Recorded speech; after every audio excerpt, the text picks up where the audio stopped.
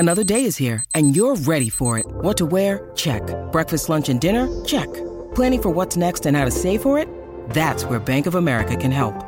For your financial to-dos, Bank of America has experts ready to help get you closer to your goals.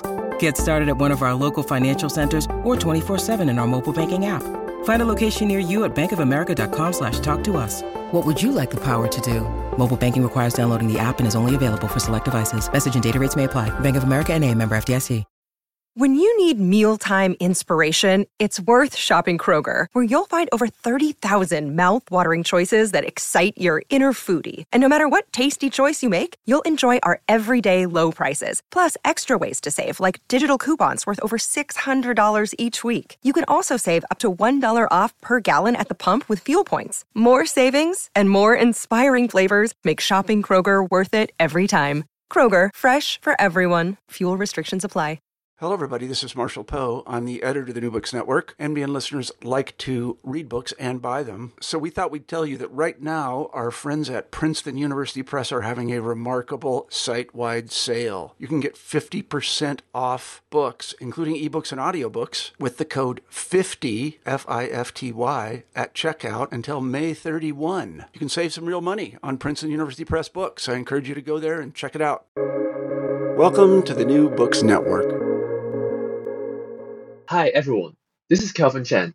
Thanks for joining me today for an interview with Henry Wu on his book Met by the Millions, Mental Disorders and the Early Years of the World Health Organization. This book was published by the MIT Press in 2021. This is a book interested to any readers in the history of psychiatry, global mental health, colonial and global medicines with a focus on the WHO and the science and technology studies. This book offers a fascinating story about psychiatrists coming together in the post-World War II period to start an ambitious project on social psychiatry. It is a concise and insightful narrative about the psychiatrist's optimism to discover the epidemiology and classifications of mental disorders in a global scale. The thesis of this book, in the words of the author, is that a social psychiatry project was shaped by the post-war faith in technology and expertise and the universalizing visions of a world psychic. This idealism laid the foundations of today's global mental health system. I'll keep my introduction brief, and I hope you enjoyed this episode. Thank you for your support for the channel. I'm here to talk with Harry Wu about his book, Met by the Millions. Welcome to the New Books Network of Medicines. Thanks for doing this interview with me, and thanks for writing this amazing book, Harry. Oh, thank you, Kelvin. Let's start our interview with a very traditional question. I know this is your first book, and it is based on your dissertations. Will you mind sharing with our audience about how you start your research? What was your initial focus, and does the book differ from the dissertation? Okay, thank you, Kevin, for first inviting me to New Book Network. And actually, I have to say that there is only one chapter in my dissertation that was used to write up this book. Right. So actually, my dissertation was about the transnational formation of psychological trauma. But then there was one chapter about the structure of the WHO and how actually a psychiatric diagnosis was made through the project of international classification of diseases. And then so that chapter eventually became a journal article, and then I used that article to become the opening chapter of my book. But the rest of it, of the book, was further researched in the WHO and also other archives worldwide. So it took me another 6 years to write up the book, right? And the initial focus of my dissertation was like what I said. It was just about one diagnosis. But then eventually, that this book is about how the World Health Organization managed to research schizophrenia.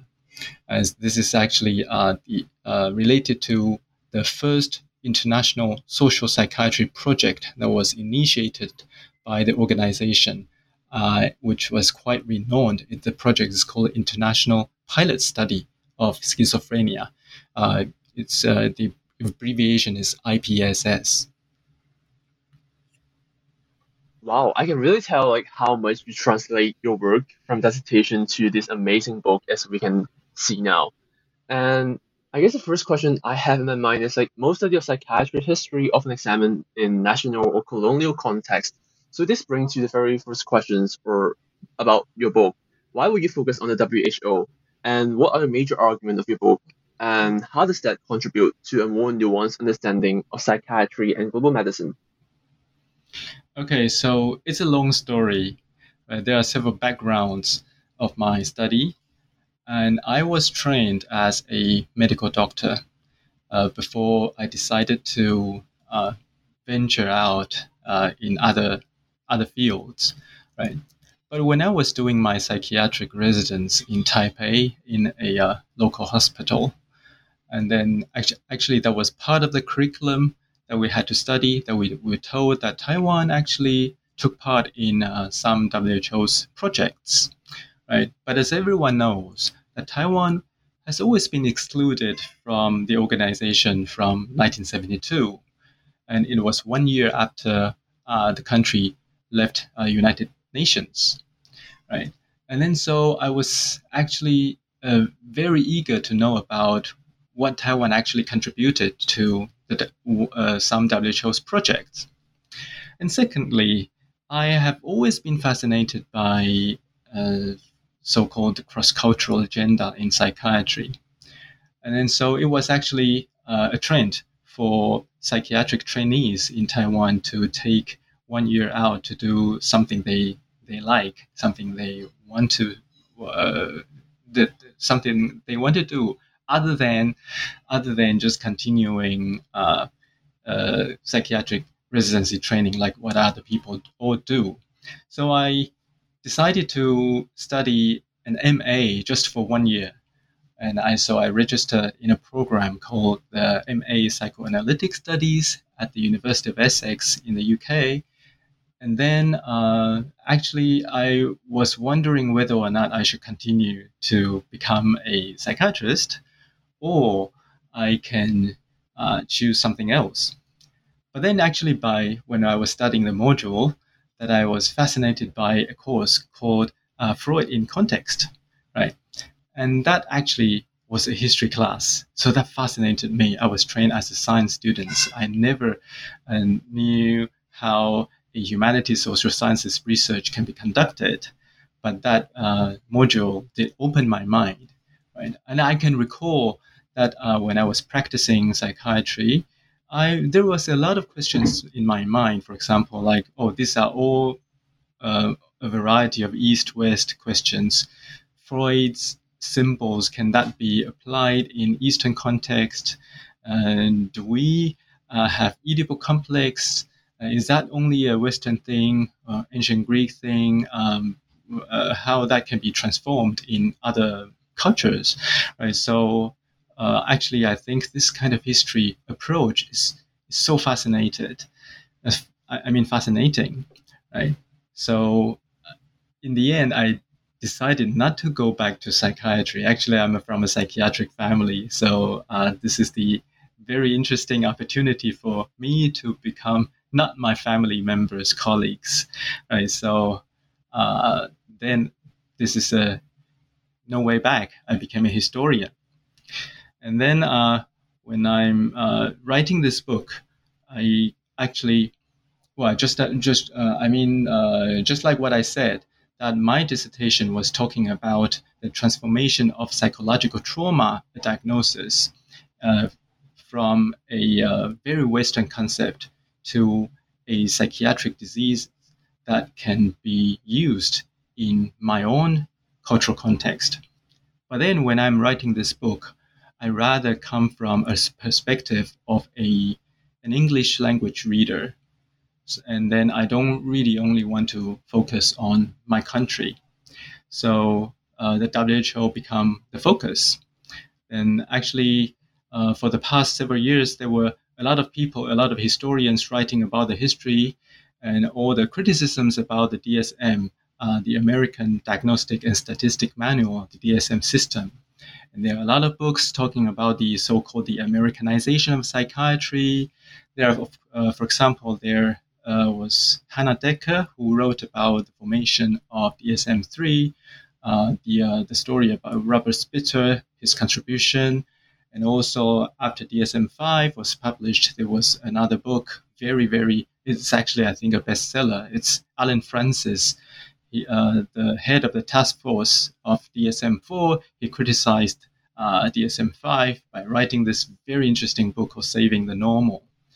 But I think there were very few people focusing on the story of ICD, the so-called International Classification of Diseases, that was published by the World Health Organization, and it's got several revisions right now. Nowadays we have ICD-11, right? So my book is actually about the making of ICD-9. So there were actually a lot of revisions before this one, but then ICD-9 was the first ever internationally ratified classification of diseases. And then so my book is actually it's actually a query about the commonality of psychiatric disorders after the Second World War. And it was shaped by, in my own term, I talk about the scientific internationalism. It was also shaped by a group of visionary scientists who were involved in the project. And the project was also contingent upon a then available research method. So by that time, I am actually talking about the maturation of psychiatric epidemiology and the making of metrics, this kind of idea.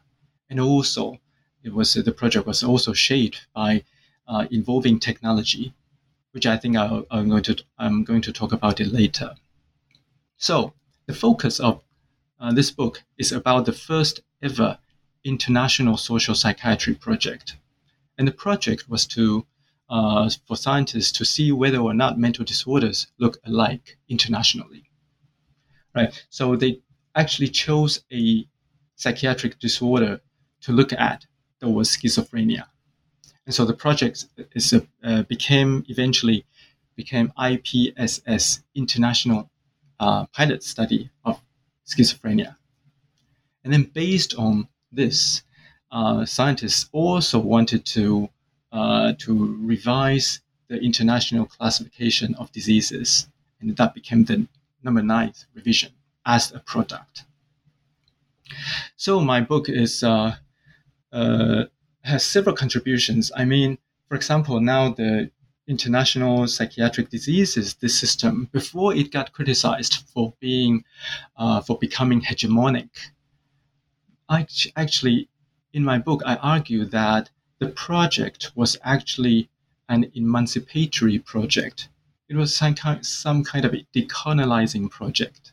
The project was designed initially after the Second World War to relieve people from the devastation of war, from the possible mental distresses during the post-war rehabilitation period.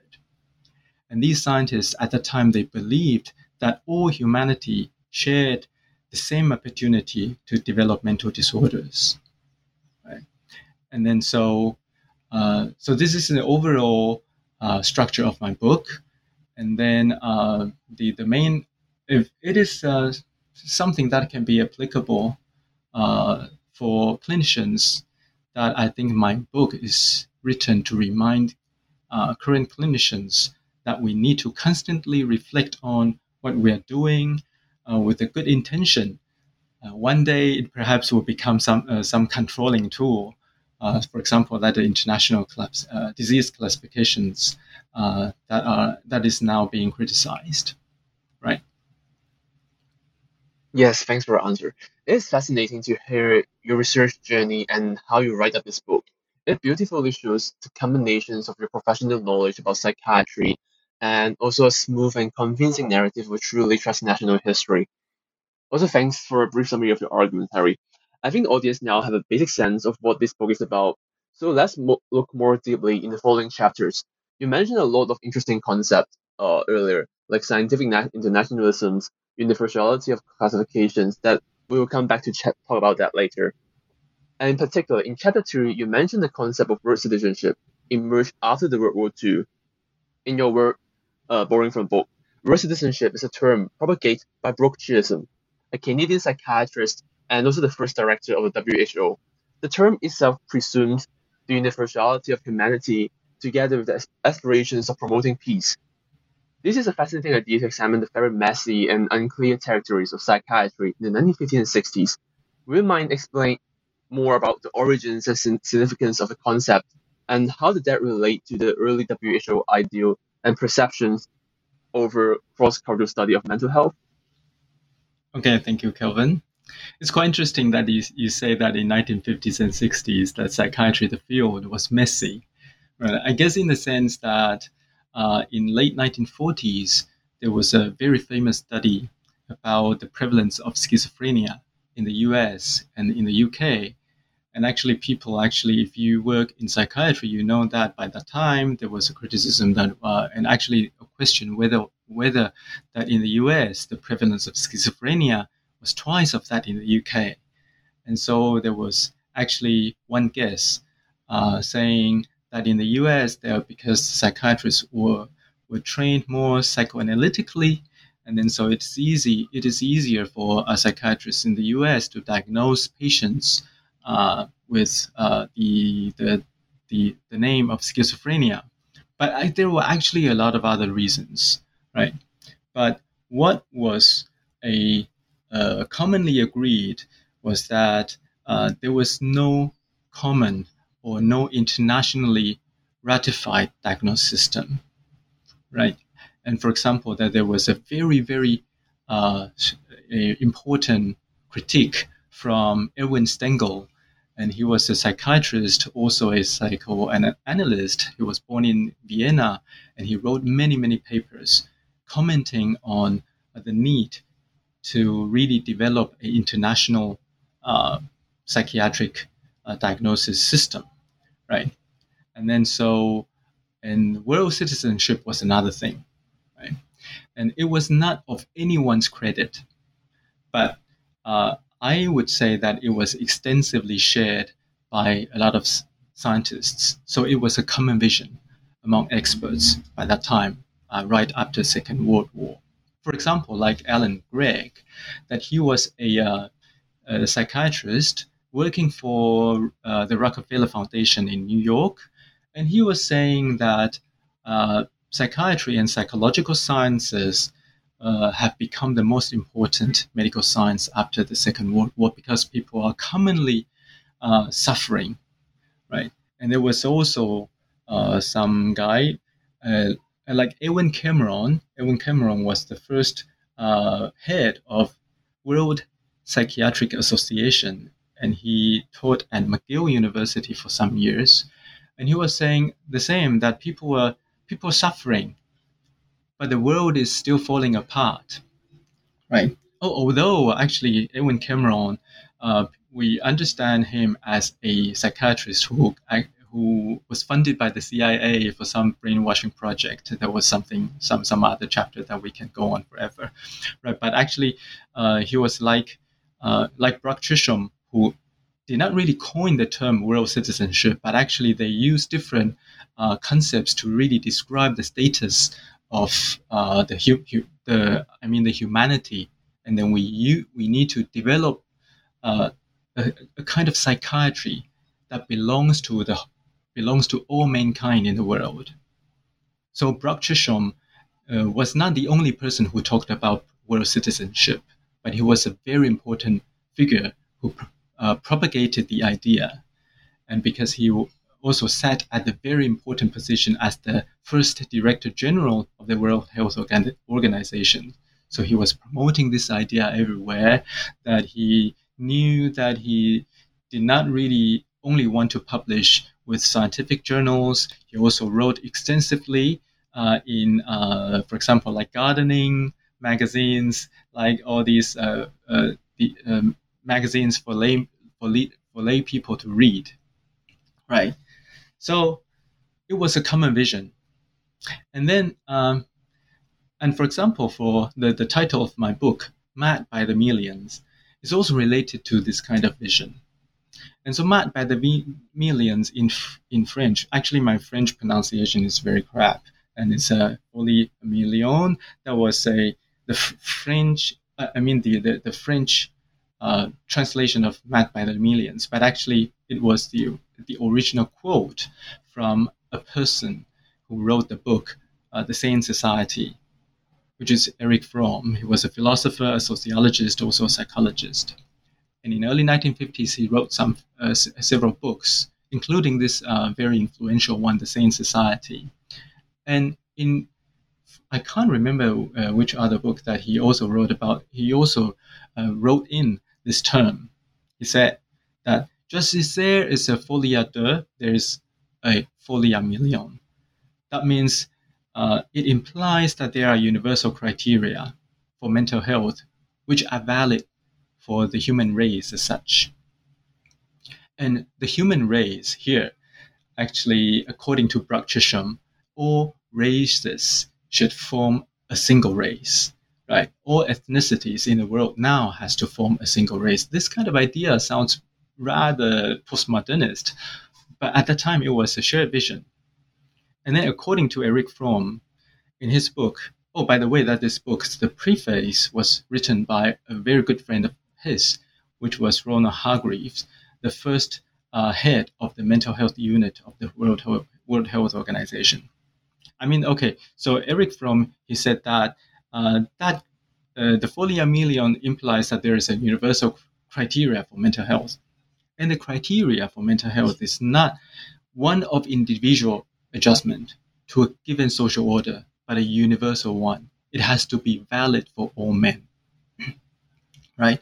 So that's where world citizenship sits in my book.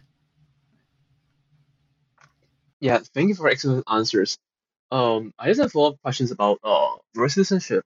Will you tell us, the audience, more about why the Second World War is such an important turning point in the history of psychiatry? As a background information, yeah. Okay, the Second World War is actually during the war, people were talking about soldiers who were devastated by war, who became neurologically traumatized, right? So there was a debate whether or not the trauma of soldiers can be applied in among civilians, right? But at that time, there was also a huge discussion about how human beings, are devastated by not only the war itself, but also the atomic bomb, and also the Holocaust that occurred in Europe, right? So it was a turning point. There was a moment. There was a very important momentum, and in which people believed that human beings are suffering commonly in their mental health, about their mental health. So that was a turning point. And also after the Second World War, that people began to apply the technique and the method of epidemiology that was first used in infectious diseases to be applied on mental health issues, right? So after that, after World War II, mental health became something that can be comparable with other infectious diseases. So it became an agenda of public health, right? So that's the background. When after the Second World War, mental health became a chapter of public health.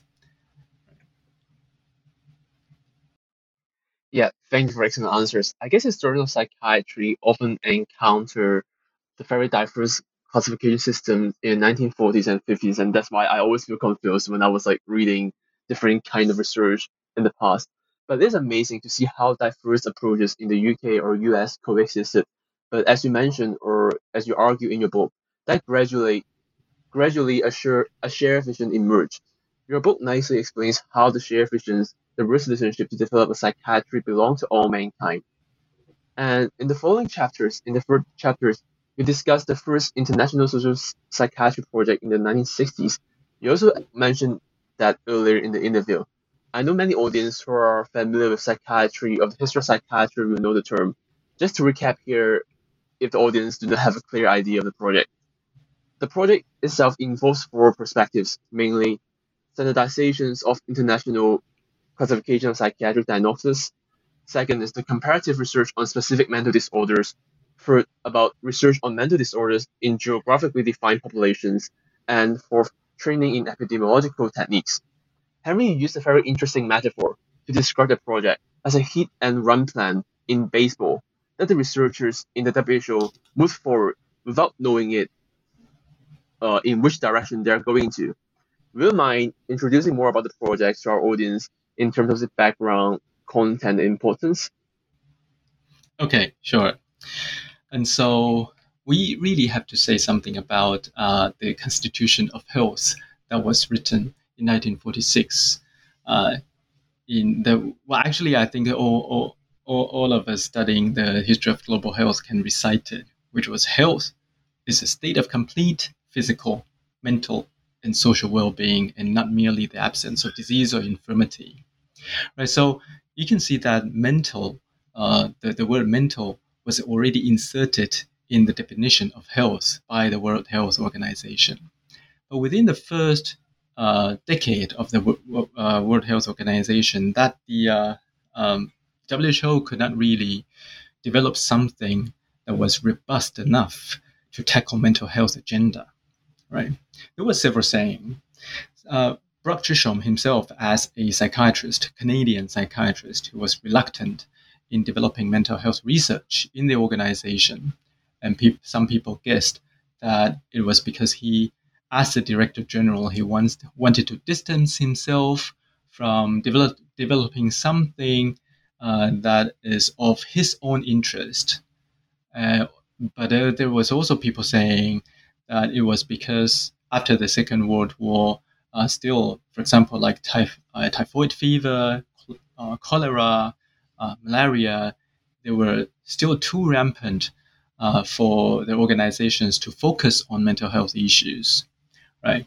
So within the first 10 years of WHO's existence, that in the field of mental health, there was just a very, very slow progress.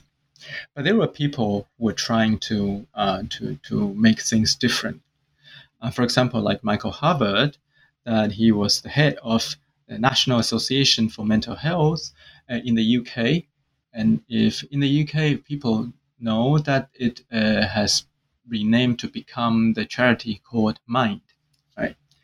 So NAMH, Michael Harvard, he wanted to really to develop something to call for a congress among experts who can gather in one place to discuss how we can develop mental health research globally. I mean, at the time, they used the word internationally. So in 1948, this International Congress of Mental Health was held in London for 1 week. And it's very interesting that in the Congress, the composition of the Congress was half psychiatrists, and half of the delegates were social scientists, for example, like sociologists and anthropologists, right? And after this 1 week of discussion, they came across the suggestion in the conclusion, saying that they have to form. They suggested that in the WHO, you need to form an expert committee on mental health, right? And then after the committee, and actually under the committee was formed under the mental health unit in the WHO. But for the first 10 years, they held tons of study groups, seminars, but they were not able really to come across an effective research agenda. They discussed about a lot of things, for example, like children's welfare, children's developmental psychology, delinquency problems, alcoholism, and also the fear of automation. This is quite interesting that they were actually very concerned about the negative impact of machinery, right, in 1950s. Right. But actually, although they were reluctant to develop the effective research, there was some common sense. And for example, like Ronald Hargreaves, the first director of the mental health unit, he said that we need a manageable project. And the project should really look at the etiology, which means the causation of mental illnesses. why do human beings develop psychiatric symptoms? And second, he wanted to study the stresses during human development.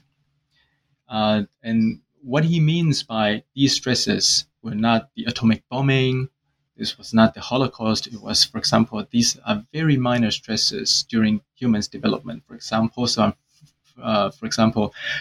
weaning from mother's breasts, going to school, going to work, these kind of stresses. And what he wanted was to develop a preventive psychiatry, right? And from individuals to community. And lastly, he wanted a large-scale and systematic approach of international collaboration. And that was the background of IPSS, okay?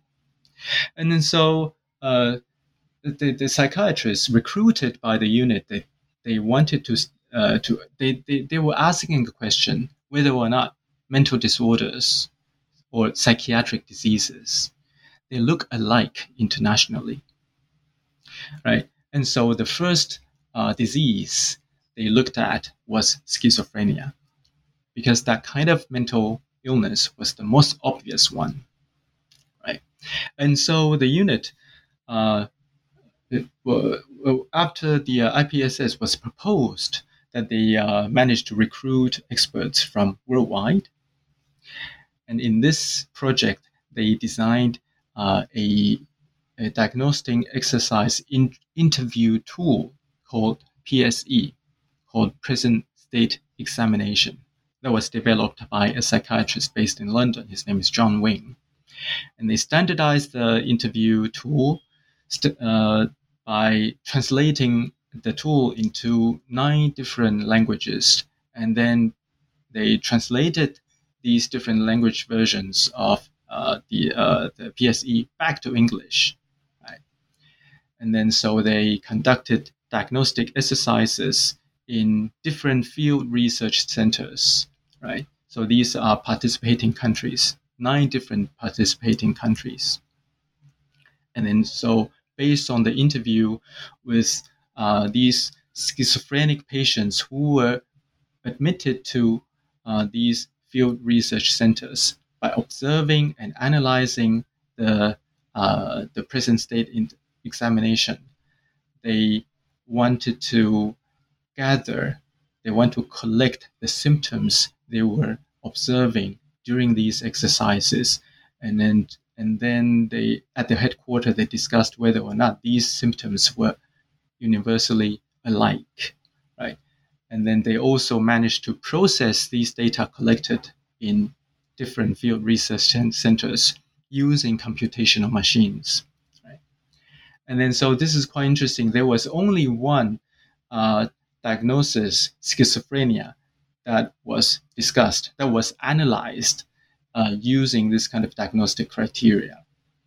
And then, but at the same time, they were doing another project in the International Social Psychiatry Project, which was the international classification of diseases, right? So they were actually classifying mental disorders at the same time, trying to find the evidence of the commonality of mental disorders looking alike, right? And so there was only one diagnosis that was examined. That's why I called the project Hit and Run. So there was only, so when it comes across, for example, experts discussing whether or not depressive symptoms can also look alike universally, they were quite reluctant to develop another diagnostic exercises for other psychiatric disorders other than schizophrenia, right? So there was only one proof of mental disorders that look really alike in the project. So that's Hit and Run. And then so the IPSS has got some achievements, right? And actually, when the WHO made the conclusion of IPSS achievement, the conclusion was made quite conservatively. They said that international cooperation was possible, so it was feasible. And at least that they proved the universality of symptoms profiles of one mental disorder, that was schizophrenia. But only based on one evidence, they successfully rewrote the Chapter 5 of ICD, which was the mental disorder chapter of International Classification of Diseases. And they said that at least that they provided golden standards for diagnostic criteria for underdeveloped countries to use. Right. So this is the brief summary of what the project is all about. Thank you for your answer, Henry. You mentioned an interesting point here, a manageable project. Whether the plan was practical or not from the perspective of Hargreave or from the WHO, how they organized the project, that naturally links to the next chapters about how and why local experts participate in the project. In Chapter 4, you turn to Taiwan to examine Zhong Yilin, a well-known figure in the Chinese-speaking world of psychiatry experts. This chapter shows a new pattern of scientific exchange beyond a simple dichotomy between the imperial center and the local. You examine Africa, Latin America, and Taiwan as a way to observe local dynamic and how they responded to the WHO call for a standardization of classifications. How would you describe and evaluate Lin's participations in the WHO and in leading the WHO's project in particular? And how does that help us rethink the process of knowledge productions and the idea about scientific internationalism? Okay, this is a very big question. I think this is a very big question. And my story is not only about Taiwan. I write about Taiwan is because I know it better. And in this chapter, I actually initially looked at 3 different cases. I looked at Latin America. I also looked at Africa. And then I took extra lengths to talk about Taiwan. And the person that was recruited from Taiwan to head the project of IPSS as the medical officer in the WHO, Cong Yilin, he was not a well-known figure at all. And nowadays, when people talk about the achievement of IPSS and also maybe the next project, DOSMED, right, people know another person better, which was Norman Sartorius. Right? But Cong Yilin was the first person who was recruited to head the project. And then that led to the question about who experts are, right? So who can become an expert in the WHO's project? So the WHO wanted to recruit experts, to develop their expertise and represent their own cultures. And then so this was a very interesting and important strategy called outsourcing to make sure that it is the knowledge formation, the model of knowledge formation was not top down. It was horizontal. So they want all these experts coming from developing or underdeveloped countries to represent themselves equivalently. Right? And so Cong Yilin was one of them, of course. So he was born in Taiwan, but educated entirely during the wartime in Japan, in Tokyo. And there is an interesting genealogy there. So Cong Yilin studied medicine and psychiatry in Tokyo under the teaching of Yuji Uchimura. And Yuji Uchimura was famous for his research in cross-cultural psychiatry. He did research in Hokkaido, and then actually he found a lot of psychiatric disorders unique only to the Ainu ethnicity community, right?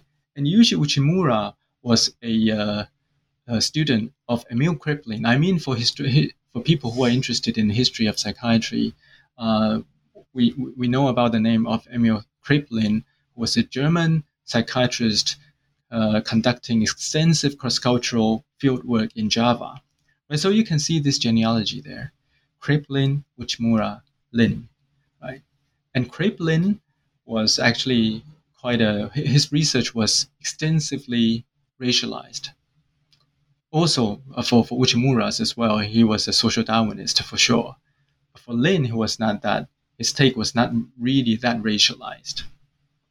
When it came to already the post-war period, and so when the WHO was looking for people they could recruit to join the project, they were looking at studies that were being conducted worldwide.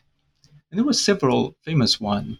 For example, like in the UK, in the southeast, London, there was a group of psychiatrists looking at the Camberwell registers, using the hospital registers to study the prevalence of mental disorders there. And in the US, there was also very famous Sterling County, the North America, there was this very famous Sterling County study. In Africa as well, that for example, like T.A. Lambo eventually became another Director General of the work of the WHO. And he, in 1940s and 50s, he also conducted this Arrow Cornell study. And Lin, in Taiwan, after he returned from Japan to Taiwan, he conducted 3 Chinese townships and 4 Aboriginal community surveys. And between 1948 and 1952, he actually replicated his teacher's method in Hokkaido. And he made the best use of some kind of community-based system of civil control. And as to ask around in these villages, he conducted surveys whether or not you see people looking differently, looking abnormally, and who had some kind of signs of mental disorders. And he used the best of this kind of a HOCO system, right? And then really to produce a very 2 very extensive reports on mental illness prevalence among the communities he studied. And his finding was rather optimistic, although the method was later criticized for being flawed in terms of, for example, like age and sex correction, things like that. His research result was perfect for the WHO to consult as a local expert, because in his finding, he found that for common mental disorders, they were all alike among different Chinese communities and among Aboriginal communities, right? So that's Ronald Hargreaves. He was a very extensively read person. That he was like a scouting for stars from different regional offices, and then so he noticed that Lin's research was interesting. So when there was once in 1950, I can't remember when, then he was traveling to participate in a seminar in the Philippines, the West Pacific Regional Office. When on the way back to Geneva, he passed by Taipei and he wanted to see Lin. And then he immediately invited Lin to become a consultant of his so-called manageable project. And eventually, Lin became the medical officer of IPSS, which was the International Social Psychiatry Project. And so my chapter on talking about experts, it's actually, historically, that's a combination of WHO's decentralization effort. And also, what I spent less, I didn't really talk much about was the developing countries self-fashioning. I mean, for example, like Tong Lin, educated in Japan, becoming the head of a very small psychiatric department in Taipei.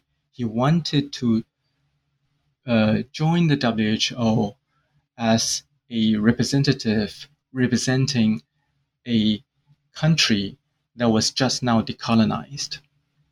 So this chapter more detailedly analyzes how an expert from an underdeveloped country who aspired himself to become a technocrat that was equivalent to those he met at at the headquarters in Geneva. Right? So this is all about what I mean experts, right, in my book. Yes, thanks for your answer. And moving away from expert, you examine something very interesting in the next chapter about technology. In producing a common language psychiatry, you argue technology played a key role for psychiatrists. So you went for examples like neural thinking, information technology for communication, standardized interviews with patients, translations, videotape, and even computing software.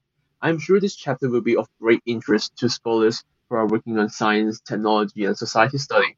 Will you tell us more about how technological advancements after World War II shaped the International Social Psychiatry Project and psychiatry as a profession? Okay, thank you, Kelvin. I mean, technology has always been a less concern in the history of mental health, right? When we talk about mental, the history of psychiatry, we look at asylums, we look at hospitals, we look at how institutions control humans' mind, but we talk really less about technology. But as I mentioned earlier, that during the first 10 years of the WHO, they talked a lot about the fear of automation. In other words, experts were worried about the development of machine, worrying that it might have some kind of negative impact on humans' adaptation, capacity of adaptation. But very interestingly, psychiatrists, since let's say 2 centuries ago, were never late to catch up with the new technology, right? And for example, they were fascinated by the use of image technology, right? So what does that mean then? What does image mean in psychiatry? What a picture can tell is actually something is all about objectivity. Okay, for example, like at Bedlam, a famous asylum in London, there was a superintendent called Hugh Diamond that he was very interested in photography, and he believed that he can use photography to help him diagnose patients, inmates in Bedlam. And in Paris, Jean-Martin Charcot, a famous the neurologist, Sigmund Freud's teacher, right? He was fascinated also by the use of photography to help him document his patients, his hysterical patients. Right? And so by 1950s, image technology had already got advanced from still images to motion pictures. So psychiatrists began to use motion pictures as their image technology, a tool. For example, like if people who study developmental psychology wouldn't be unfamiliar with the name John Bowlby. John Bowlby was a big name for attachment theory, right? And he actually collaborated with a psychoanalyst. His name is James Robertson, who was actually this kind of person, kind of a very geeky person who used motion pictures to help him examine what he saw in the hospital. I mean, James Robertson, he's got a very interesting video called "A 2-Year-Old Goes to Hospital." Now, this is a small background of using motion pictures. James Robertson used handheld cameras to document those children who were under care of Children's Hospital in London after 1950s. And then, that after 1950s, in London, or in Greater London area, there were a lot of mushrooming as hospitals alike, because fathers were gone, and then children were left uncare. So there are a lot of facilities. They became more and more. James Robertson, that he filmed these children who were claimed to be under careful care of these hospitals. They were actually crying throwing tantrums and becoming aggressive and becoming extremely anxious in front of his camera. So his video actually irritated a lot of hospitals at that time. But his camera spoke the truth, that children needed attachment.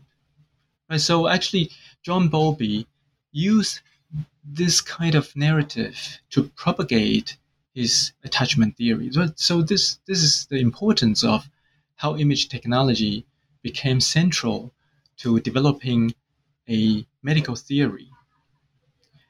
And when it comes to WHO's project, John Bowlby was also a consultant of WHO in the early 1950s.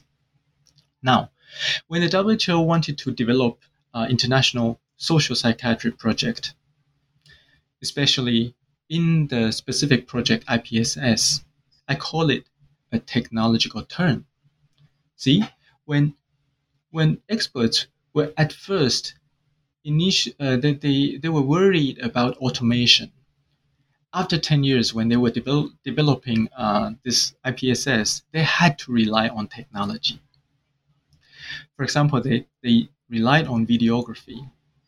They film patients who are admitted in psychiatric hospitals using certain brand of video, certain kind of videotape of certain brand, of certain width, running at certain speed. Everything was standardized, right? And they use communication technologies for international collaboration purposes. They also relied on data storage and data processing technology for them to analyze all these interviews collected in field research centers worldwide. And at that time, the computing machines were very big. We know that personal computers didn't really exist until late 1970s. So in WHO's project, they were using these really bulky, large-size computers to process the data. And these tapes can be only sent to London, Geneva, and Bethesda for processing. So in my book, technology has a role. It carries some kind of meaning. First, it proves again that psychiatrists were never late in catching up using the most up-to-date technologies to help them doing research. So it was the objectivity that they pursue. And psychiatrists also believe that technology can surpass humans' capacity in analyzing things they saw. For example, when Song Lin, when he recorded when he was planning the project, he said that a computer was different from clinicians' diagnosis. He believed that it works. For example, there was a quote. He said that it works for us carefully and objectively. Therefore, the exactness, trustworthiness, fixity, and integrity could be ensured. And it is also neutral without partiality. And then it's very interesting that when ICD-9 was about to be published, there were also some kind of optimistic voices among experts thinking that, okay, maybe in the future, ICD-9 was in the 1960s to early 1970s, and the people at that time were already thinking that maybe in the future, 5-digit subdivision of diagnostic codes could overcome the existing 3-digit ICD system, right? And then so this is fascinating. Nowadays, psychiatrists are already thinking that the ICD systems, the system is already too complex. They want to really make the system more simple. But if we look back on in the 1960s, the people were fascinated about producing longer digit codes of psychiatric diagnosis. So this is something that is interesting in my book. Thanks for your answer, Henry. I think what you said nicely tell a narrative about how the involvement of local expert for outsourcing strategies adopted by WHO and the use of new technology, how that all comes together after the Second World War shows the making or the constitutions of the International Social Psychiatry Project. So in the last chapter in your book, you more critically evaluate the significance of the project and also the rather short-lived optimism of a universal standard for diagnosing mental illness. The ICD-9 and the International Pilot Study of Schizophrenia at first were understood as a success of the WHO. It were contested by many psychiatrists and professionals like Arthur Kleinman, Alice Cohen, and many others. So in the very end, you tell a story that is still relevant to a dilemma faced by the contemporary world in terms of diagnosis and classifications. How will you describe the legacy of the International Social Psychiatry Project, and how does that shed light on the current debates about transcultural psychiatry and global mental health? Okay, right. I think this question is more relevant to currently practicing clinicians in psychiatry and psychology. And first of all, although there are criticisms in my book, I would really say that the project conducted by the WHO was quite phenomenal in its historical sense. Right? It at least proved that it's a proof of international effort in the WHO that was very different from its original vertical approach. For example, that in early 1950s, that there was this project, very extravagant project of malaria eradication project, which actually failed in 1960s. Right. So it was that kind of a knowledge formation model through the lens of mental illness that was a very unique one in the WHO's history. And so it's the legacy was quite extensive. So it at least opened a constant debate on about the commonality of mental disorders. So people are still talking about whether or not psychiatric disorders look alike universally. What I mean by the transient optimism was about how the project tackled culture. Right. So for the WHO, that it wanted to prove whether or not mental disorders look alike universally. But in order to prove that, they need to standardize diagnostic tool. In the case of IPSS, that was PSE. But when they were developing PSE, a lot of culturally sensitive questions were eliminated. Right? For example, like something about religion, something about problematic behaviors, for example, like drinking. Right? These kind of questions had to be eliminated. Right? But at the same time, I mean, of when IPSS was being conducted in 1960s, it was also the time when a lot of cultural bound syndromes were increasingly described in Southeast Asia, Latin America, and Africa, of course, as well, right? And for example, that nowadays, we are not unfamiliar with Koro, Lata, running amok, this kind of phenomena. They were being described more and more. There were more and more these kind of descriptions, right, emerging in the same period, in the 1960s, right? So this is very interesting. Now, the WHO wanted to look at mental disorders in different cultures. But in order to conduct their exercise, they had to really put culture aside and then letting other narratives about culture emerge. And also, during the 1960s, when the WHO was conducting its project, it left out entirely China, the largest country that was suffering from cholera, that was suffering from actually starvation and cultural revolution, that the country was largely ignored. And then it's quite interesting after, in late 1970s, after the reform and opening up project, that China actually, it got aware that the mental health issues among its citizens need to be tackled. And they found that the WHO's ICD system was not that useful, right? And because there are a lot of, in terms of the forms, also the content of suffering among Chinese people, it was quite significantly different from those people in the West, right? So they had to develop their own diagnostic system. It's called CCMD, Chinese Classification of Mental Disorders, right? Yeah. So, and nowadays, right? So since 1990s, there were a lot of criticisms about the WHO's diagnostic system.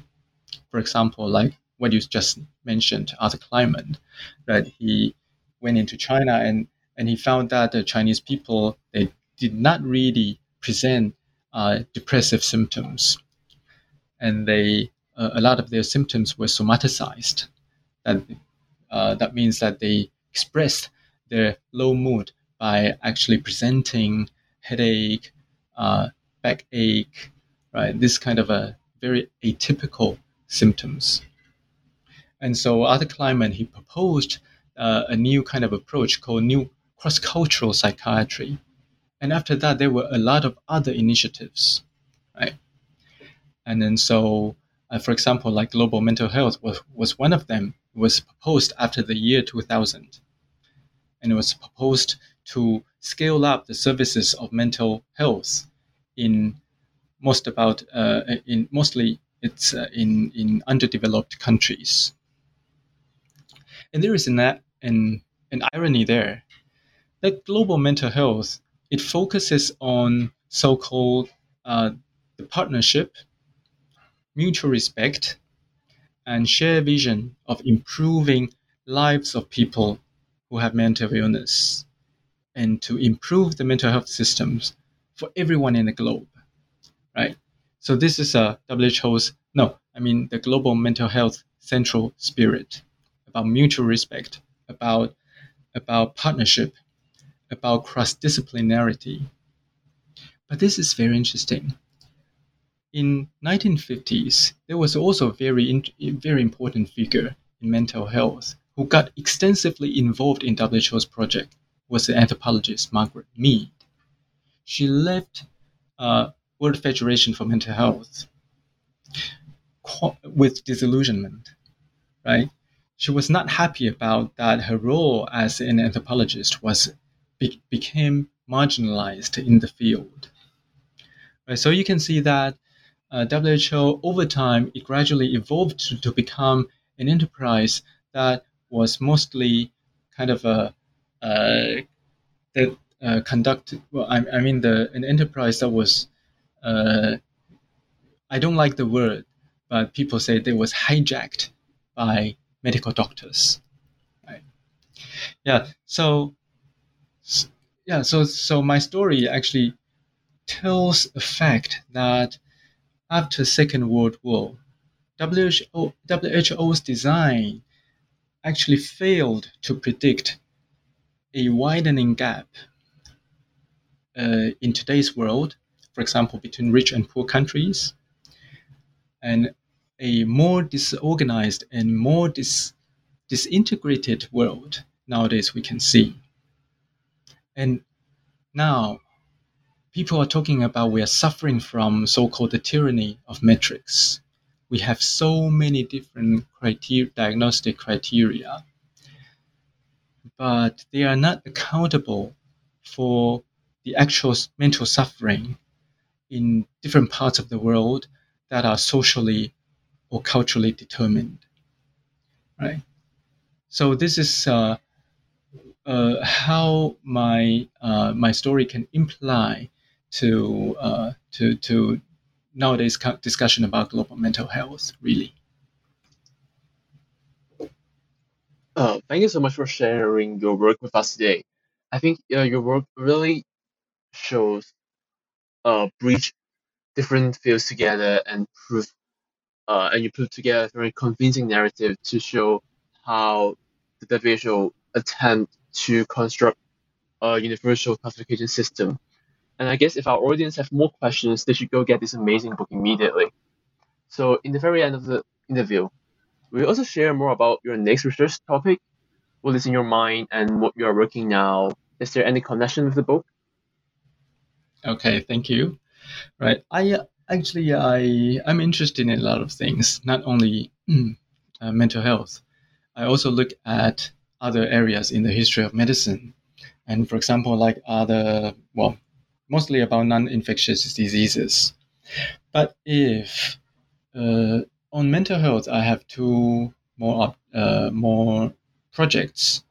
One project I have just now published it. It's about trauma that I focused in my doctoral thesis, right? And then so in the most recent issue of Journal of Trauma and Dissociation, I published something about how film technology influenced the development of trauma psychiatry. I talked about mainly in the 1960s how the theory of mental imagery was formed and how actually nowadays scientists are not really able to catch up with the narrative form of trauma by just looking at technology, right? And then so also I'm trying to develop a project about the history of psychiatric epidemiology. This is a continuous work that was derived from the book This Mad by the Millions. So this book is about the post-war development of psychiatric epidemiology. But now I'm looking to an earlier period. I'm tracing the origins of numerical thinking in psychiatry in East Asia, maybe originated from Japan during Meiji period, and then to Taiwan, Korea, and to China and Southeast East Asia through its colonial projects, right? So I'm trying really to answer why global mental health is actually absent in East Asia. So we are so fascinated about using the most advanced kind of psychiatry. But then when people are talking about global mental health in East Asia, why there are no people talking about it? So this is my next project. Oh, these are all fascinating and promising projects. We can't wait to see more of your work in the future. So thank you for coming today and taking your time to do the interview. It is really a pleasure to talk to you, and I'm sure the audience must have learned a lot from it. Also, thank you for writing this important book. Thank you, Kelvin. It's my honor and my pleasure too.